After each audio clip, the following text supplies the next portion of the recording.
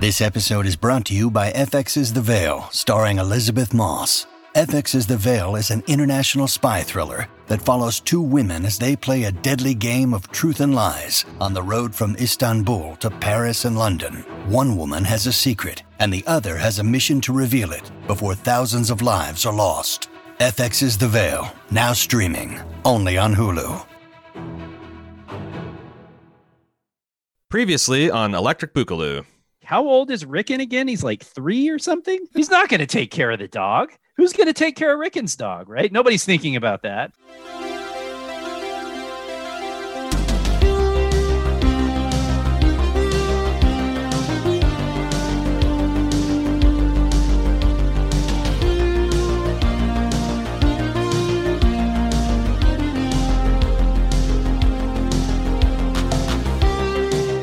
You are listening to Game of Thrones 2, Electric Boogaloo.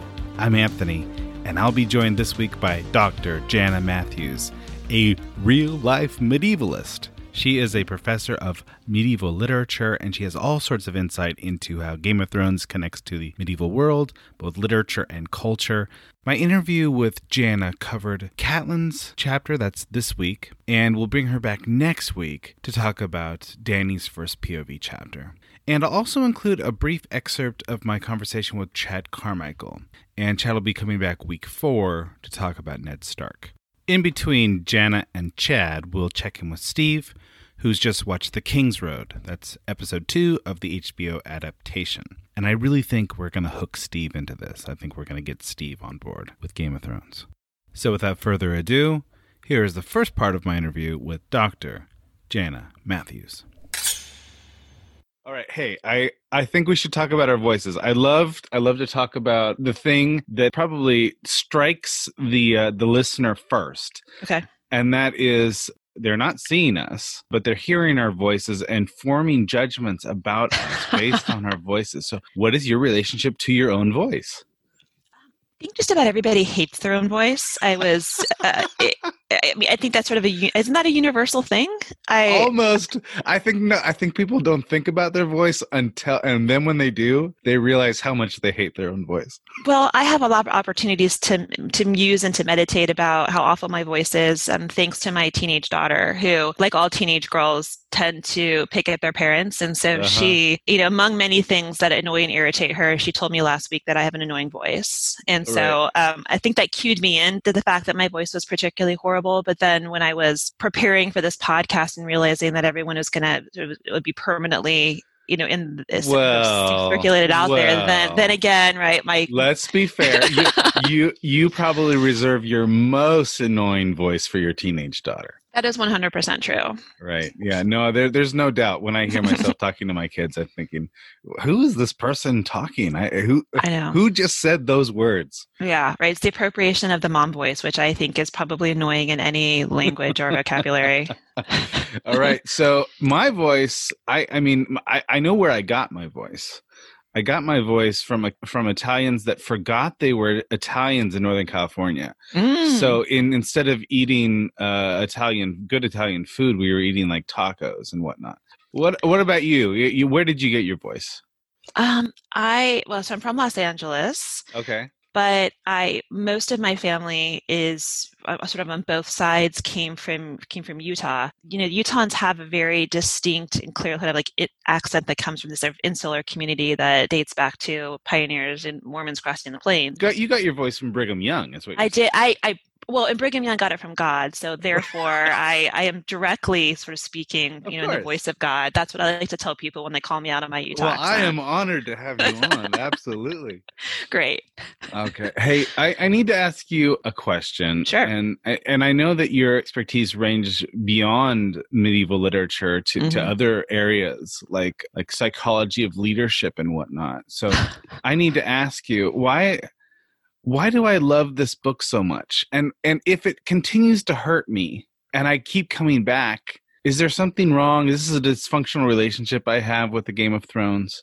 Well, I think if you're in a dysfunctional relationship, then I think that you are definitely not alone and you are plagued with the same kind of, illness that plagues most of society, contemporary society right now. And but I think that the Game of Thrones really resonates with so many people across the board and across so many walks of life. I mean, it's not only popular, obviously, in the US, but it's enormously popular in the Middle East and Asia. And one of the reasons I think is because it pulls so much from history and from world history. And so there's a place in which everyone, when you read this text, suddenly feels like it's speaking directly to them or their ancestors or what they happen to study in school or their favorite, historical figure. And it also allows us to bring out the inner nerd, and we all have that in us. And but just sometimes this is a text that sort of particularly relishes in and enjoys that. Right. Absolutely. And I think that sometimes we find ourselves in certain characters that maybe it surprises us, like, oh, geez, I'm a lot like this person, and this person is not a nice person.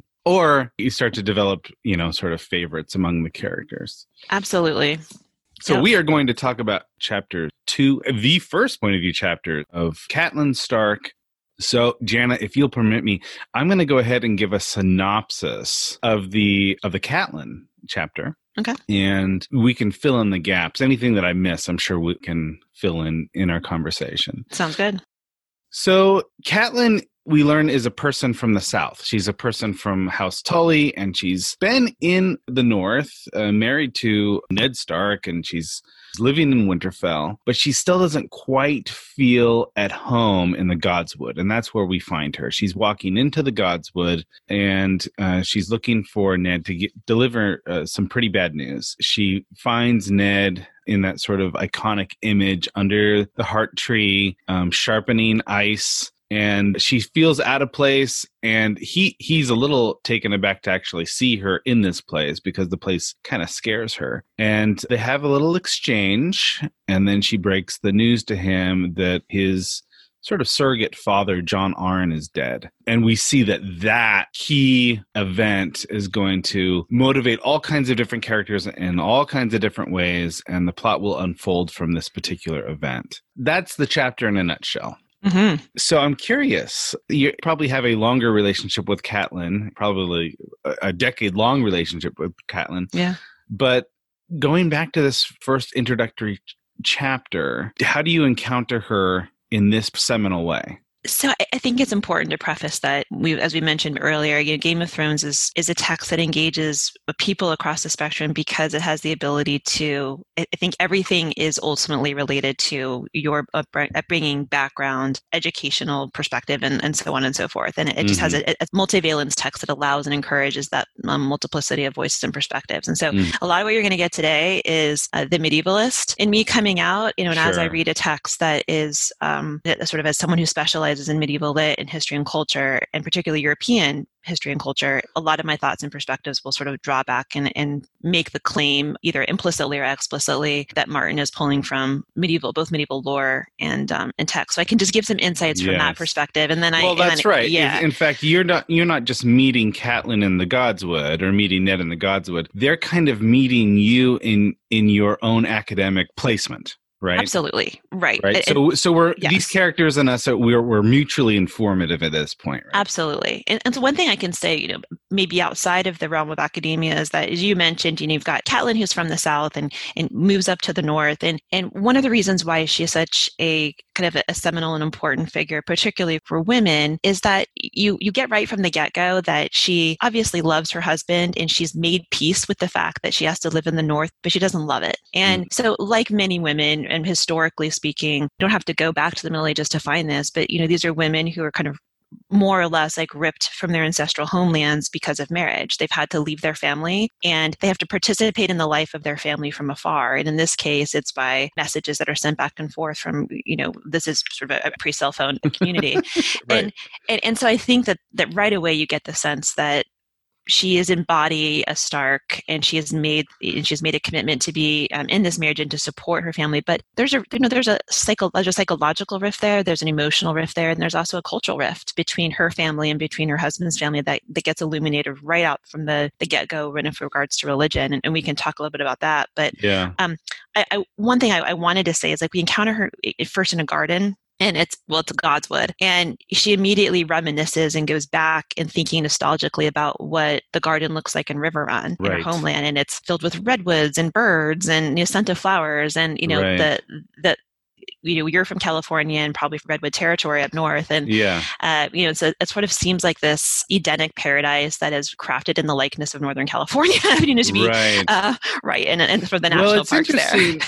I'm so glad you brought that up. I didn't realize till just now, and I totally should have. But in the ancient world, a lot of temples were modeled after gardens, right? 100%, yeah. So there was sort of this mirror relationship between the way that you would wall in a sacred garden and the way that you would decorate the walls of a temple. Even so much so that the pillars would be painted like trees, and the ceiling would look like luminaries and whatnot. You'd have animals depicted. And so clearly the garden in River Run is not going to function in the same way that the garden in Winterfell does. Of course, that's obvious. But the fact is that here we have Winterfell sort of a more ancient culture wherein there hasn't been a move to put the garden inside yet, right? So even though the castle's built around the garden, that really functions as Ned's temple. And Catelyn really is an outsider, and it makes her reminisce about the comfort of her own temple with the crystals and the rainbow colors and the smells of oil and whatnot. It just reminds her of how different her system of worship is in the South.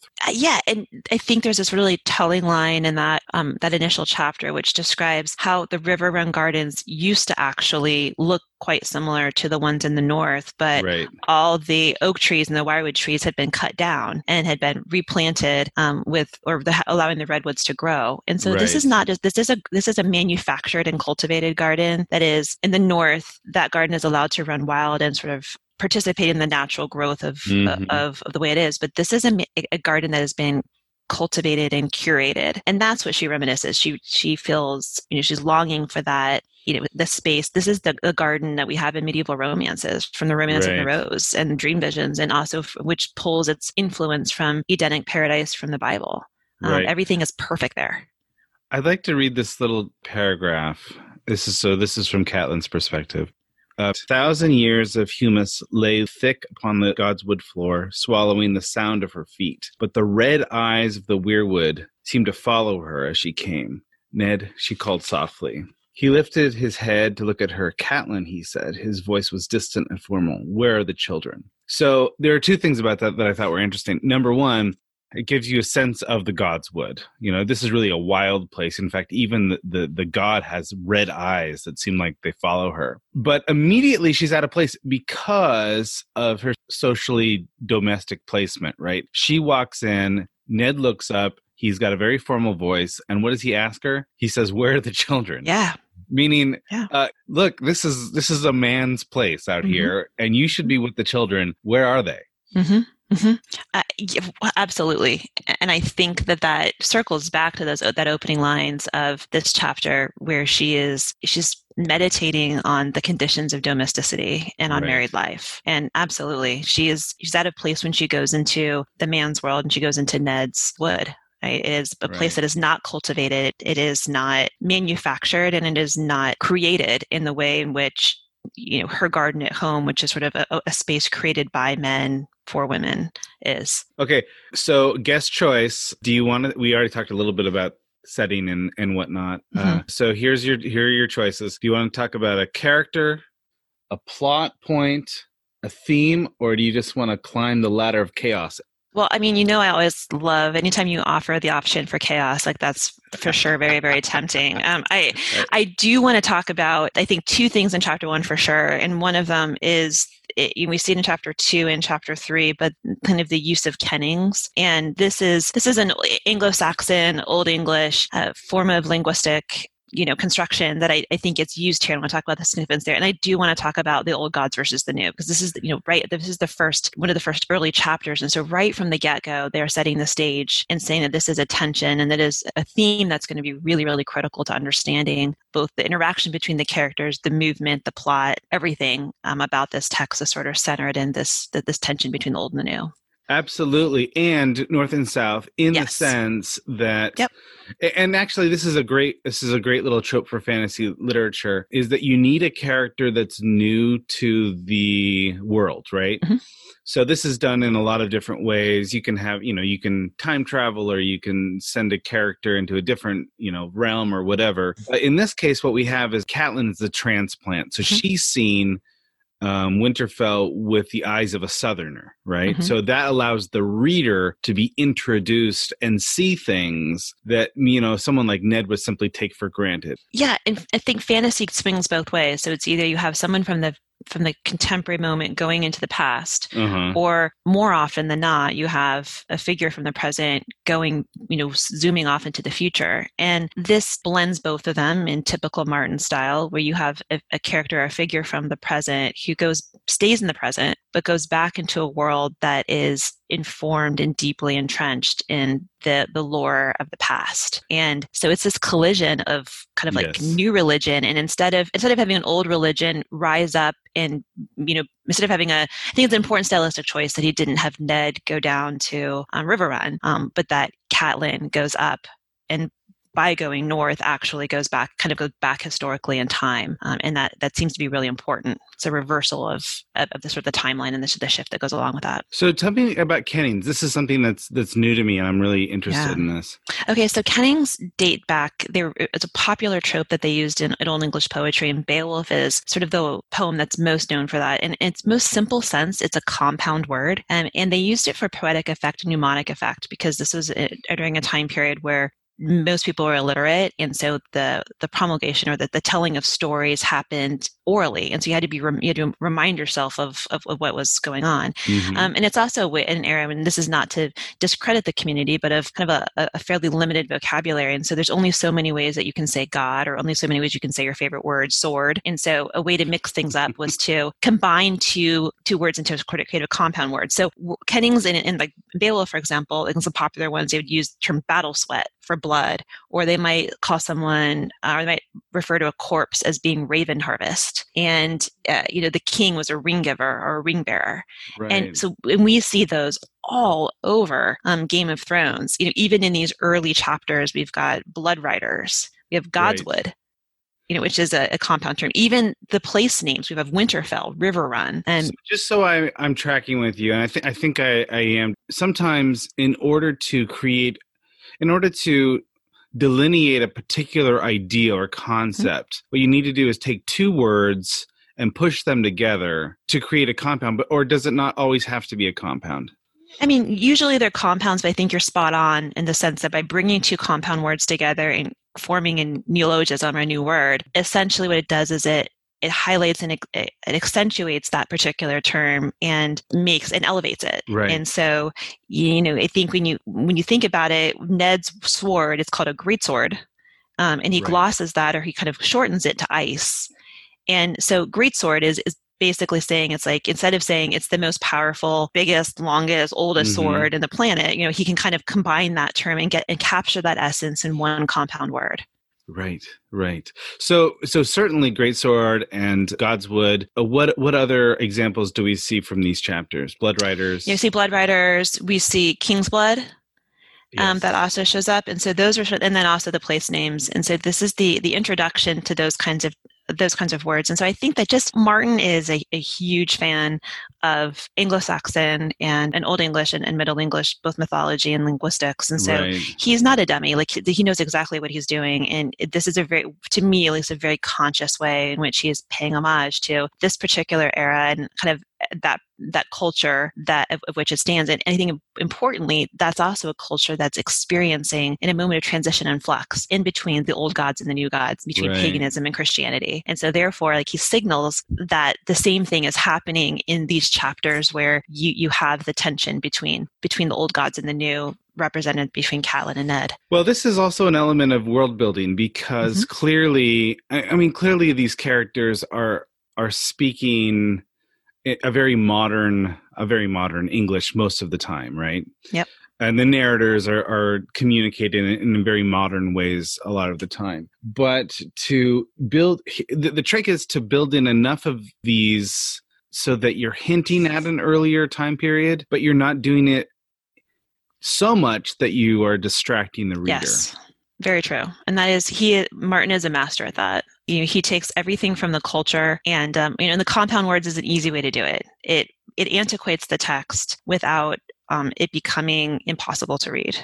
Okay, so notable introductions in this in the Catelyn chapter. All right, so we hear for the first time about house words, reference to Maester Luwin, like you mentioned, letters by bird. There's a reference to sending the swiftest bird to the wall. Godswood, Hearttree, Weirwood, and we hear mention of the first men and children of the forest in this chapter. The concept of raising the banners.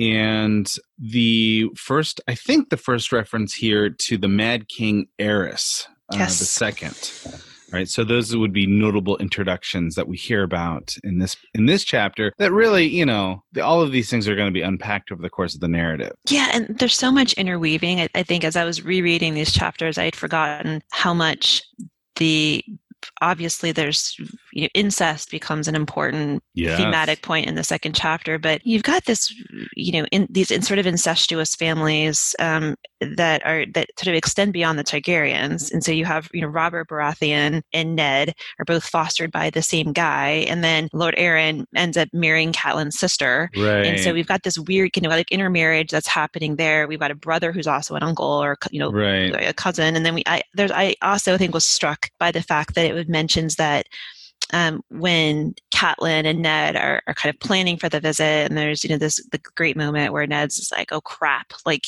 I'm excited to see Robert Baratheon, but he's going to bring Cersei and the kids, and and there's sort of this reflection about how old, and there's this line where it says Bran and Tommen are both 7 years old, and so you've got this really key moment where as those characters' narratives and plotlines begin to play out, that really he's setting the stage for these families to like live and exist in parallel universes that are going to like intersect. And so that is, that's an important plot point. So Jana, I want to ask 3 questions. Something that you have written, something that you have read, and something that you want to read? Those are such great questions.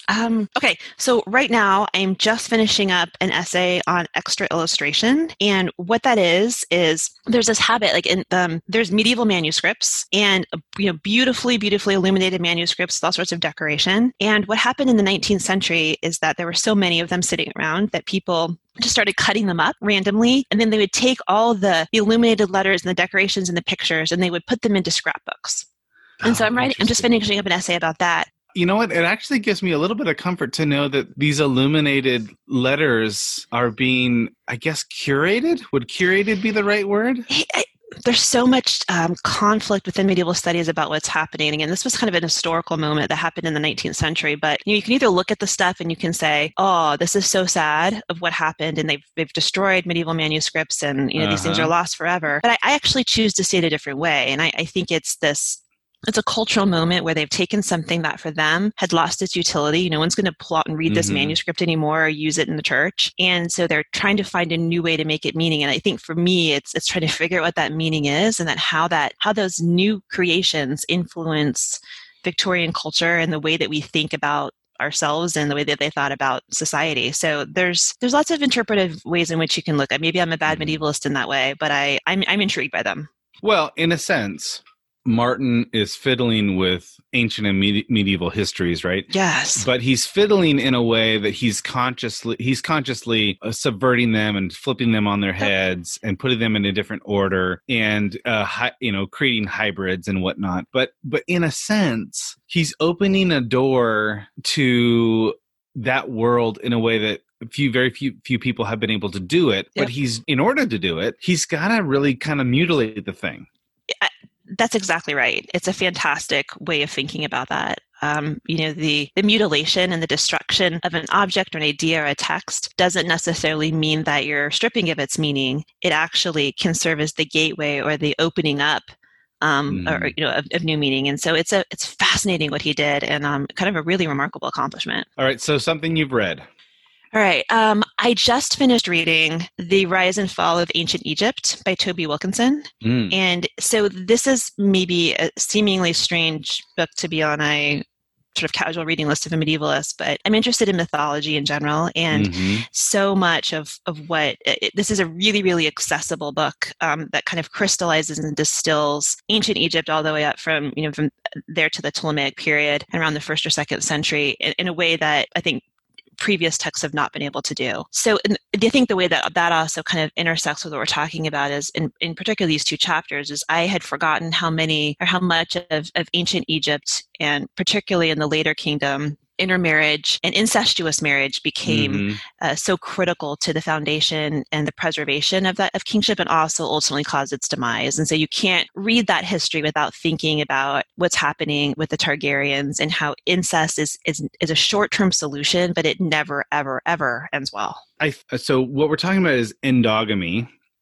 And this is just the notion that if you're going to choose a spouse for your son or daughter, the best place to find these people is among your siblings and cousins. That someone in your tribe is going to be able to allow the consolidation of tradition, of systems of worship, and of political power, right? And it's a very modern invention that endogamy is taboo. Now, of course, brother and sister marriage has been taboo in a lot of different cultures, but it seems like there have been royal families of lots of different cultures that have basically gone against that taboo. Yeah, I mean, as early or as more recent as the mid-20th century, cousins marrying each other in the U.S. was not necessarily taboo. You married. That's exactly right. Right. You married who was closest to, who lived down the street, but also, if you got the family farm, there's no succession crisis if it's all in the family. And Downton Abbey, right? Yep. Downton Abbey is a great example of this. The first season of Downton Abbey is basically a showcase of endogamy. All right. So something you have, so we did something that you're writing, something that you read, something you want to read. So, I've got a stack of books on my nightstand, kind of waiting to be read, waiting for the semester to be over. But one of the ones that's at the top is Gia Tolentino's Trick Mirror. And it's a collection of essays. She's an essayist and culture critic from The New Yorker, and she's super young but just insanely smart and just writes so well. And a lot of her essays are really, really funny, but they're also really pointed. She takes on issues of race and class and gender a lot. And so she came out with a short story collection that quickly vaunted itself into the New York Times bestseller list last year. And I have read sections and excerpts of it, but I haven't sat down to sort of read it from start to finish. So that's one thing I'm really looking forward to over spring break, which is next week. And so I'm hoping that I can get a hold of that and make my way through that. Okay. Book differences, show differences. So with the Catelyn chapter, did you notice anything that's different about the way that Martin narrates the story versus the way that the show did? I can only think of one key difference. Well, what did you notice? The Weirwood tree has red eyes. Okay. That's a very specific thing to hone in on. I'm not as good of a reader. I was really trying hard to find it because I think that the show did a really good job of capturing the essence of that particular chapter. Now, Catelyn's character is we're going to eventually see that Catelyn's character is going to be changed dramatically. What motivates her is going to change dramatically. But I think that the sense of the Weirwood tree being foreboding, something that is scary in the same way that the Dothraki are scary to Dany. Oh, that's interesting. Yeah, I like that a lot. I would say, the book is... I'm biased, of course, as a literary scholar, so I would say the book's always better. But the one thing that the book does do is it allows you to get into the psychology, into her brain in a way in which you don't get quite when you're animating something on television. And the one thing that I really loved about the book was the softening, at least in that early stage, about her relationship and her, she feels resigned, and she is, I think I used the term earlier about at peace with being in the North. And in the show, I think it doesn't quite, she comes almost as being a little bit of a brat and a little bit, grumpy and kind of constantly, irritated with her family, and I think that the softening in the text is actually really helpful as making her a likable character.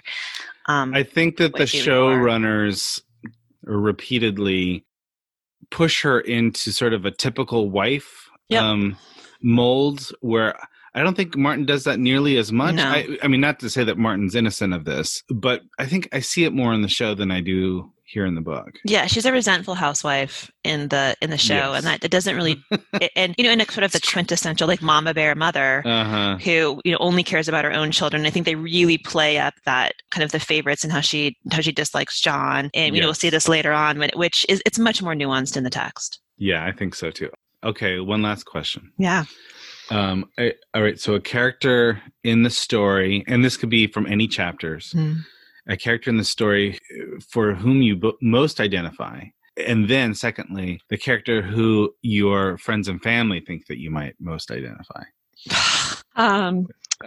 We can cut this out if it's too personal. Yeah. No. So I can actually say, so I actually teach a class at Rollins called Game of Thrones. And I taught it for 4 or 5 years. I retired it last year when the season ended, but it was, it was not a Game of Thrones appreciation class, but it was basically a medieval literature class that was where you kind of use Game of Thrones as a shtick in order to kind of investigate the source text. And so, we've all done it. Yeah, we've all done it. You need that hook, right? Yeah. You need the hook. And so, my students have consistently, kind of as a joke, but it's sort of been pervasive that they call me Mother of Dragons. And so like I have all sorts of crowns in my office and I have all sorts of things. And I think it has nothing to do necessarily with like physical resemblance, although I am a blonde, but it has everything to do with just kind of being, as my students say, just like, you don't mess with her. Right. And, and I take that with kind of a badge of pride, right? It's just like, I'm sweet and kind until I'm not. And so I think that that's sort of this like running joke that we love. And then I think the character that I most identify with, I think that maybe circles back and dovetails really nicely with the way we started, is that it's hard to pick one because all of the characters are meant to have attributes of humanity in us that we can recognize. And so when I was reading these opening chapters again, I was thinking like, oh my God, like I am living the life of Catelyn, right. In so many levels. And so like, here I am, this is me. And then, and then you read and you simultaneously was, like looking back and you're like, I am Jon Snow. I am the outcast from my family. And even though I'm clearly the black sheep that nobody loves and, all that kind of stuff. And so I think at any given moment, the psychology of where you happen to be at that particular moment when you're reading a chapter is who you tend to resonate with. And that's one of the reasons why, like you said, you're obsessed with it, why I'm obsessed with it, why everyone's obsessed with it, just because it kind of has this ability to, without drawing in the religion, but you brought it up, so I guess I'll do it. It's kind of like a Bible in that sense. Like it definitely does, serve as a master text for governing a culture, and Martin does an amazing job of replicating that. You can hear the second part of my interview with Dr. Matthews next week when we cover Chapter 3. That's Dany's first POV chapter. And now for a very superficial conversation about the HBO adaptation, Episode 2. The King's Road. I'm with comic Steve Osborne, the Bay Area's fastest and... Sure. Super fast. What do you want to be? To be super fast or invisible? Oh, wow. Now here's the thing, like, am I super fast or am I just faster than I am now? Because that would just mean that I'm probably as fast as I used to be. You're faster than any dog. Oh, any dog. Any dog. Yeah. You find me a dog that's faster. That's how I make money. That's right. I'm like, I bet you I'm faster than your dog. This is the fastest dog. I don't know why this particular person has this accent, but... It's a Russian who's breeding greyhounds, I would imagine. It shows just how global this has become. Well, and if you are a superhero, then, your chief nemesis has to come from Russia, right? Right. And it's easy for me to get to Russia, with me being able to run so fast. I mean, faster than any dog. It's faster than a car. Well, I don't know. I might be underselling it when I say I'm faster than any dog. If I go out there and I say I'm faster than any car, as soon as that word gets out, they're like, well, of course you could beat my dog. But like, if I can just keep it at the dog level. Steve, you're an animal person. Your family, in fact, you guys are super duper animal people. Yes, we probably don't have the amount of animals that we used to have at our peak, but we're certainly trying to get back there. Yeah. When I think of you as a dog person. Yeah, Is that right? Would I be right? I would say that is accurate. And I did not grow up with dogs. I didn't particularly like dogs. I didn't have a lot of contact with dogs. Okay, so if the Osbournes were to have a house sigil, like the Starks have the direwolf as their sigil, Sure. and the Baratheons have a stag, what would the Osbourne house sigil be? I'm assuming it would be some sort of dog. Yeah, and it would have to be hypoallergenic, what with my allergies. So Right. that would, already, I feel like in the all these kingdoms were like ripe for attack. Anytime You're like some the- sort of doodle. But you are the Sheepoo family? Their sigils are Maltese. All right, so you're a dog person, and so I would imagine there are a lot of Game of Thrones fans that are really connected, like maybe irrationally connected to these direwolf pups, so much Gotcha. so that they will cry. These fans, they will cry about the dire, whether for joy or for sadness or whatever. Just the These- idea that they're just weeping Just- every time a direwolf. I am not kidding. If these direwolves don't show up in an episode, there will be 1,000 people complaining online that there was not a direwolf in the show. And this particular episode is direwolf heavy, so we It should is talk direwolf. about we should talk about the direwolves. I'm starting to pull back a little bit. I'll be honest with you. Well, I mean, that isn't that the same with anything that anyone cares about? There's always a group of fans that are just going to take it to the next level, and I think that that's part of what makes it fun. Okay. Yeah. Okay. Mm-hmm. No, it's funny because there was the domestication of the Dothraki. It felt like the whole thing was about what happens when you're bringing something wild into a supposedly civilized situation, right? Okay, wait. You're back up there.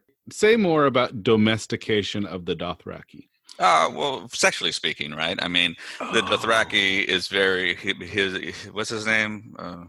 Khal Drogo, man. Come Khal on. Drogo. Hey, look, man, I'm doing my best. Well, I should just say Drogo. Khal is his title. Gotcha. He's like chief or king or something. Okay.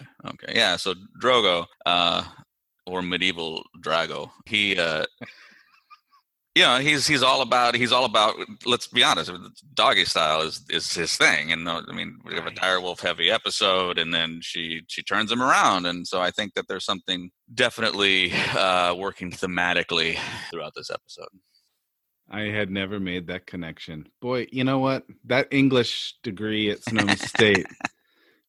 Damn. I mean, I always underestimate Sonoma State for a variety of reasons. And here's the funny thing about the direwolf. The direwolf actually caused a lot of problems because husky sales of the husky breed went up quite a bit as a response to Game of Thrones. Is that true? That is true. And huskies are not easy dogs to raise. They take a lot of work. My wife, being a dog groomer, has had multiple clients that they just had huskies, and it was all part of the Game of Thrones Right. fandom, and they're usually very difficult to deal with. And and this may seem silly, but this is similar to the Chihuahua craze after Beverly Hills Chihuahua became very popular, and the Taco Bell commercials. Yes.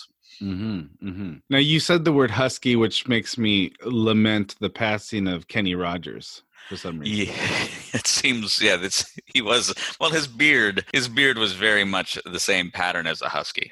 He was really the husky of the CMA music scene. I would say so, right? I mean, whereas Michael McDonald would be the husky of maybe the classic rock or pop genre. All right, so back to the Osbourne House sigil. You think maybe a Maltese? It would be Michael McDonald. The house sigil is just Michael McDonald. Surprisingly hypoallergenic early Michael McDonald. Early Michael McDonald or later Michael McDonald? I'd say mid.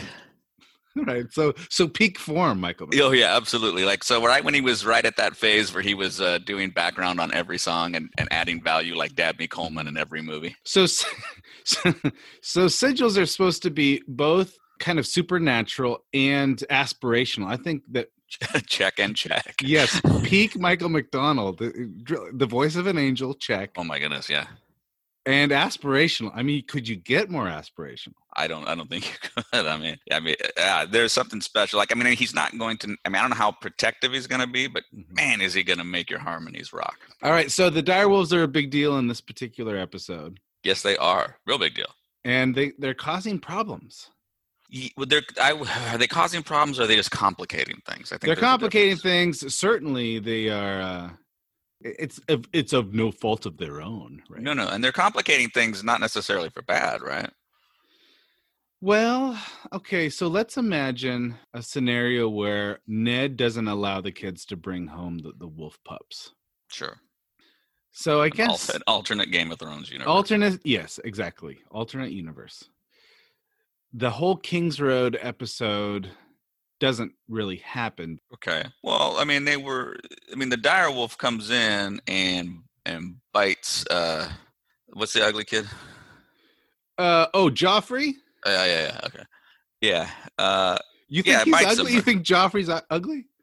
Oh, he's repulsive. Do you think he has a slappable face? No, I don't want to touch it. Because I think Tyrion slaps Joffrey like 3 times. Oh yeah, that to me. I think I watched that scene probably like 7 times. So you don't mind if someone else slaps his face? You just don't want to touch it. No. I don't want to touch it. I would gladly slap that child with Peter Dinklage. His face looks like it's both upside down and inside out somehow. Yeah, and oddly attractive. I don't know why you're calling him ugly.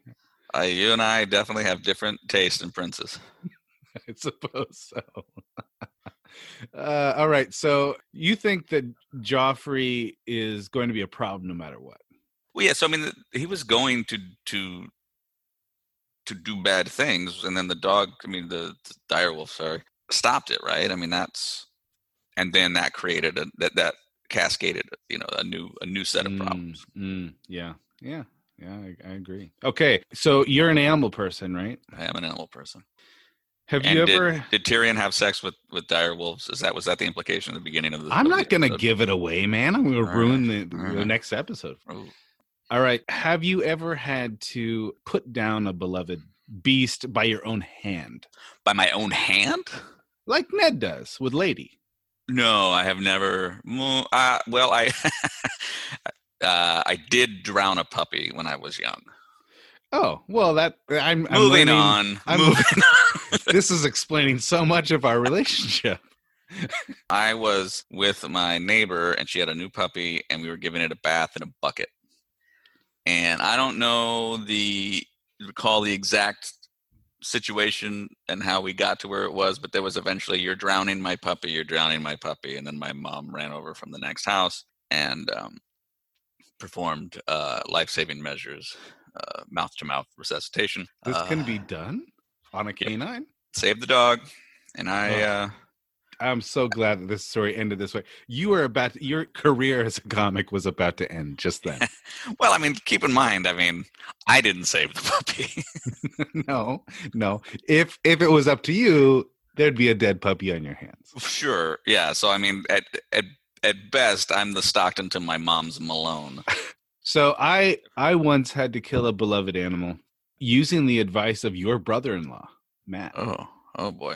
Yeah. That had to involve like nunchucks or something. So we had a pet. So my daughter had a pet rat, and long story short, the rat got really old and broke its back because it was dropped, and so it was time to put the rat down. I just didn't have the stomach for it, and then what Matt suggested is, and this actually worked out really well. It was a shoebox with an exhaust pipe sized hole. Yeah. And set it up on a 5-gallon bucket, and basically I just euthanized the rat. I wouldn't be surprised if you got that from my wife. That was her preferred rodent killing method. Well, I'm glad that we now have the memory tree established. That was her preferred method for what? Disposing of rodents. Well, it worked. It worked. And we buried it. We had a nice little ceremony for it. Oh, that's pleasant. Mm-hmm. All right. Well, I think we've pretty well covered the King's Road. Yeah, nothing else really happened, right? Steve and I would love to hear from you. You can email to book@baldmove.com. Any questions or comments related to anything we've discussed or anything related to Season 1 of Game of Thrones. And now here's a short snippet of my conversation with Chad Carmichael. One question. Yeah, go for it. I want to know if you think there's a chance that Martin, who really seems like a guy who likes to have his fun, may change the story so that it turns out that the whole mystery of the parentage of Jon Snow and him ending up being a Targaryen and all of that, could he change that at this point? Okay, there's 3 answers. Okay. Okay. All right. I'm so glad I asked. The first answer is he cannot do anything because he cannot finish the books.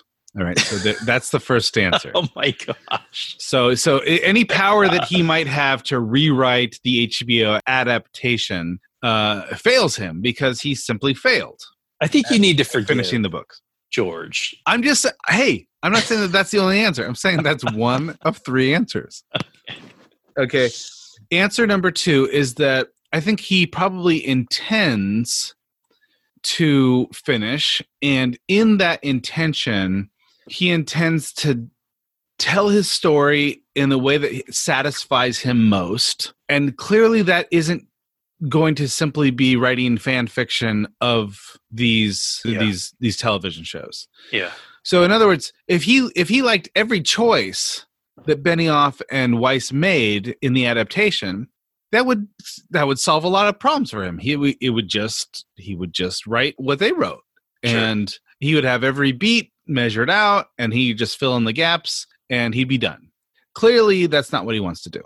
Yeah. So he said that the ending is going to be similar and different, which is sort of a non-answer. I think the third answer is that Martin is kind of stubborn and committed to certain plot twists, certain key conclusions to certain characters. And those are sort of unwavering. Like, I think he is determined to make sure that John's parentage is known and that's significant to the plot. I don't think he would change something like that. Mm-hmm. I don't think he's going to change Dany's character arc. I think that he's just going to make it a lot more complex than the showrunners were able to make it. So those are my 3 answers. What do you think? Okay. Well, I don't know. I mean, I think that he probably finds it a little bit disappointing that this really well-crafted mystery, ended up getting revealed before he got to write the books. And well, okay, yeah, but he's probably more upset with himself. I mean, he should be. Sure, he should be more upset with himself. It's got to have occurred to him whether he wants to change it and still surprise everyone. Mm-hmm. Yeah, it must. It must. I would. If it were me, I would absolutely give you an alternate ending to this thing because it would sell more books. Sure. Yeah. People would be like, oh, I have to see how that happens. And in addition to that, when they end up remaking this as an animated series in 2050 or whatever. Yeah, right. People are going to want to watch, oh, well, I really want to see something that's more authentic. Sure. Yeah. Interesting. So I don't know. I don't know what he's going to do. It's just such cynical calculations. I don't know that he's such a cynical, calculating guy. Well, I used to think that he was cynical and calculating. I used to think he's not going to publish the books until the final season because that would allow him to occupy the throne in cultural popular currency for as long as he could, and then publish the next book as soon as the final season is released. I was clearly wrong about that. Yeah. When you need mealtime inspiration, it's worth shopping Kroger, where you'll find over 30,000 mouth-watering choices that excite your inner foodie. And no matter what tasty choice you make, you'll enjoy our everyday low prices, plus extra ways to save, like digital coupons worth over $600 each week. You can also save up to $1 off per gallon at the pump with fuel points. More savings and more inspiring flavors make shopping Kroger worth it every time. Kroger, fresh for everyone. Fuel restrictions apply. And now for this week's Bird's Eye View.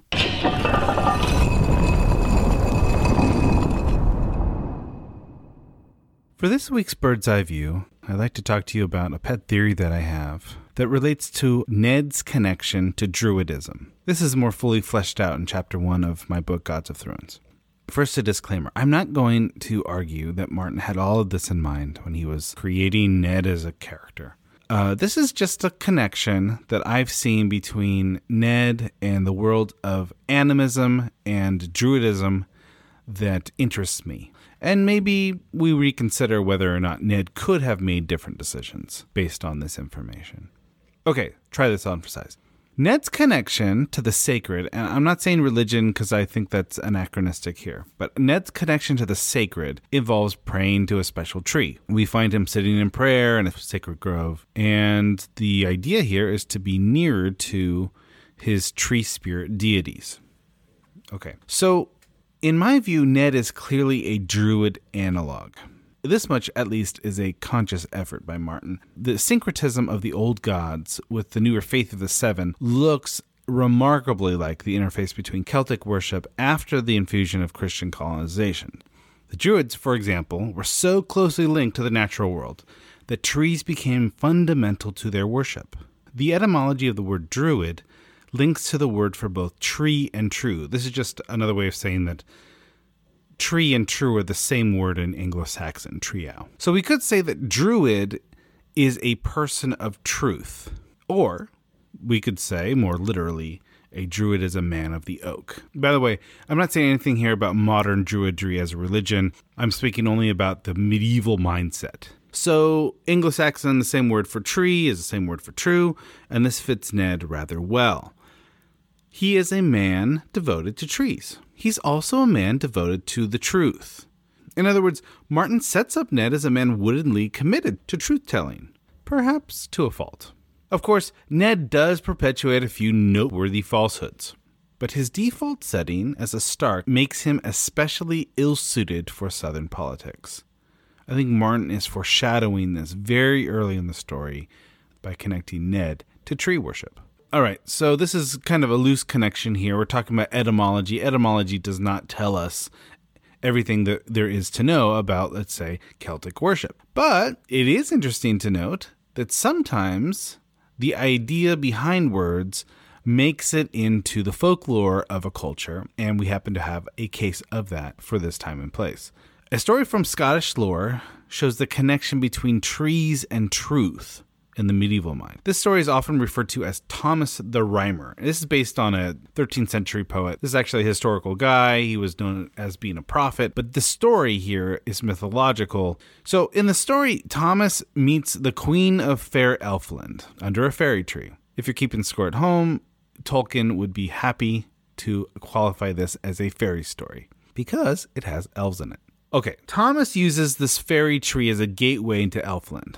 And there he is gifted with a tongue that cannot lie. He also gets a new coat, and wait for it, Steve Osborne, some snazzy green shoes. The gist of it is that there's a super spiritual guy who went through a tree and got supernatural truth-telling powers.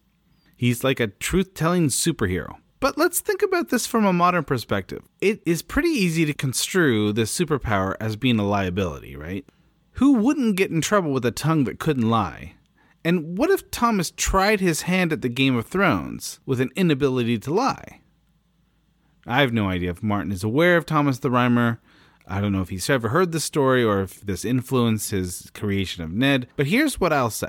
If the story was reframed for modern audiences, I think that Thomas would probably end up a lot like Ned Stark. I think that an inability to lie probably gets you dead real fast. Okay, so what? Well, given what we know about where Ned is headed, his connection to tree worship tells us a few things about his character as early as Chapter 2. First, he belongs in the north. There are very few sacred groves in the south, and none like the one at Winterfell. Second, Ned views the world differently than Southerners do. This is underscored with the differences between Ned and Catelyn. Third, Ned is most comfortable with honesty. Even when it's brutal honesty, even when it's a harsh reality that you have to communicate to a child, Ned is most comfortable with honesty. In all of these ways, Martin is telling us that Ned will do poorly in the South. I would argue, therefore, that Ned's problem isn't just that he's naive or dull-witted. Although these are popular accusations against him, I think they are secondary. I think that Ned's biggest problem is that he's rooted in Northern culture and is simply out of his element in the South. And that's all for this week.